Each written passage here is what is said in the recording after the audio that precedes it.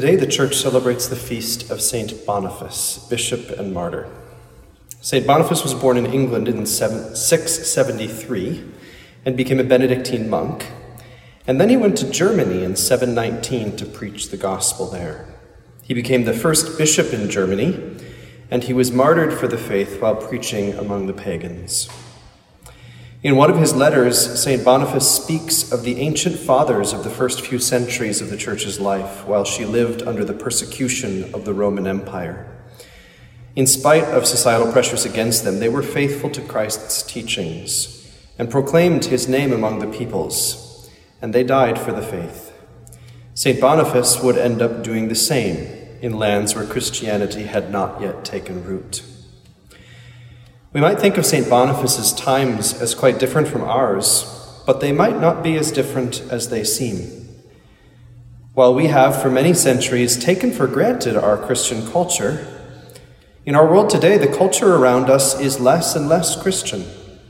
We can't take for granted that what our culture values and preaches is going to be connected to the values of the gospel, to the truth about who God is and who we are that we have learned from God himself. In today's first reading, St. Paul tells Timothy that all who want to live religiously in Christ Jesus will be persecuted. He exhorts Timothy, "But you remain faithful to what you have learned and believed, because you know from whom you have learned it." My brothers and sisters in Christ, we too must remain faithful to what we have learned and believed, because we know that we have learned what we have believed from God himself. St. Paul continues, "From infancy you have known the sacred scriptures, which are capable of giving you wisdom for salvation through faith in Christ Jesus."